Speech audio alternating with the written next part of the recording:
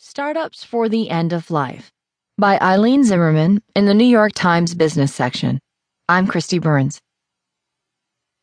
Death and dying can be costly, but they are rarely considered a business by consumers. Many would rather not ponder critical decisions about feeding tubes, funeral homes, and other end-of-life issues until the need is thrust upon them.